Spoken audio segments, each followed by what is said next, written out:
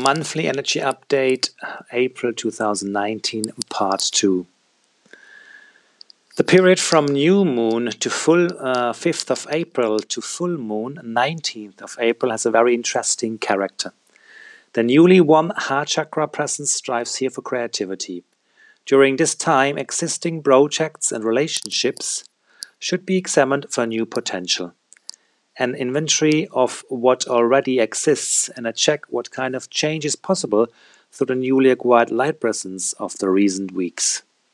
Maybe you would like to readjust, and through fine-tuning new things could open up or existing things might break away, as a color presence is gold in the focus. And just looking at it, taking stock, even without having actively changed anything, brings incredible insights into things that were previously unattainable. The new energy present demands clarity and the awareness that every goal-oriented focus, every thought, will be instantaneously manifested through the spiritual world and has a much greater impact as before, and this requires discipline in dealing with your mind, with your thoughts. If there the old thought pattern still prevails, that nothing is going to happen anyway, and that change is going to take a long time, you should definitely practice watching and making yourself aware of your thoughts very quickly. For the multitaskers who pour out their energy on many levels, it might be beneficial to find the common thread in their task to work more focused towards the goal.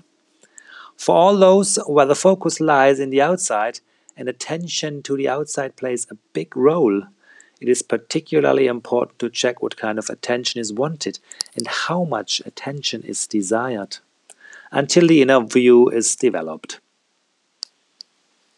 So anyone who is aware and is able to watch this new energy structure and also perceives its effects will almost automatically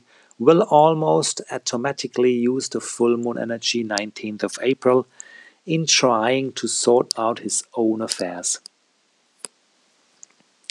The need for clarity will become so strong that the focus lies on the essence, and anything that distracts and disperses will almost fall away of its own accord.